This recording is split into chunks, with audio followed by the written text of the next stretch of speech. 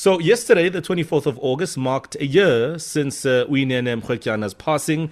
We know that she was murdered. It was absolutely horrendous by Luyanda Botha, who later confessed and is rotting away in prison. 3 life sentences, I believe, is where we are in terms of what he got. Yes, there may be justice, but is it ever enough? And what do you do as a family to move on from that? I guess that's always the big question, no matter whether you are the Mrwetyana family or any other family that has experienced this kind of loss. Interestingly, the Uyinene Mrwetyana Foundation was born, and they've been doing a number of interesting things in having conversations around issues of GBV. We're joined on the line by Thembelani Mrwetyana, who is Uyinene's uncle, just to get a sense of how yesterday's discussion went and just a year on since then. Good morning. Good morning. Thank you for having us.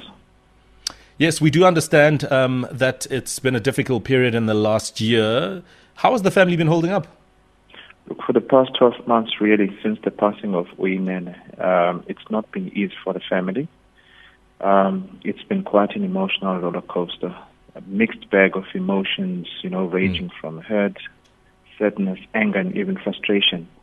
And you can imagine that yesterday, all of those emotions would have been heightened to another level.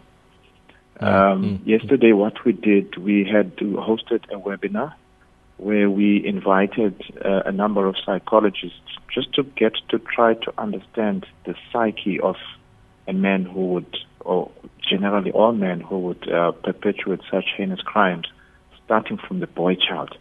Because we believe that some of these breakups, it starts with the family unit, the institution itself. There's a problem down there where boys are growing up without father figures, and they then degenerate into men that would commit these heinous crimes. So it was quite an interesting webinar, a debate. We've got a lot of insights from that will feed into our program as the Uyinene Mrwetyana Foundation. Indeed. And I'm actually glad that you did this webinar. As difficult as it is to turn this misery and pain into some sort of light, I mean, quite frankly, everybody else should be doing it except you. But here you are, championing it, which I think in itself is really commendable. I mean, just going forward, are we going to be seeing more of such initiatives and programs from the foundation in her honor? Indeed. Currently, we are running a campaign with one of our partners, Must Choice, called Arise and Speak Out. We're calling particularly men to arise and speak out against gender-based violence, because typically it would be men who are the main actors in these horrendous acts. So any solution without them is futile. We are also having a Nene Dignity Drive, where we are supporting women who are in sheltered places, those that are victims of gender-based violence, where we try to comfort them. I think we donated about 100 blankets in the Eastern Cape as well, in Cape Town. So there are quite a number of initiatives that the foundation is involved in, including online or virtual psychological services for victims of gender-based violence.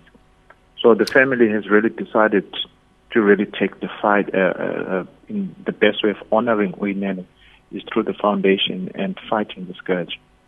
And we know how vocal she was and an activist herself. So Thembelani, honestly, this is absolutely brilliant despite it all. And we can only commend you and encourage you to continue. And we will always support you on this. Thank you for your time. Thank you for sharing this moment with us, and all the best for the future.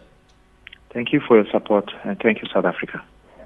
All right, there we go. Thembelani Mrwetyana, the uncle of Uyinene, just speaking to us about some of the programs and, of course, through the foundation, which was born out of a really, really dreadful situation where Uyinene was brutally murdered by Loyiso Botha there a year ago.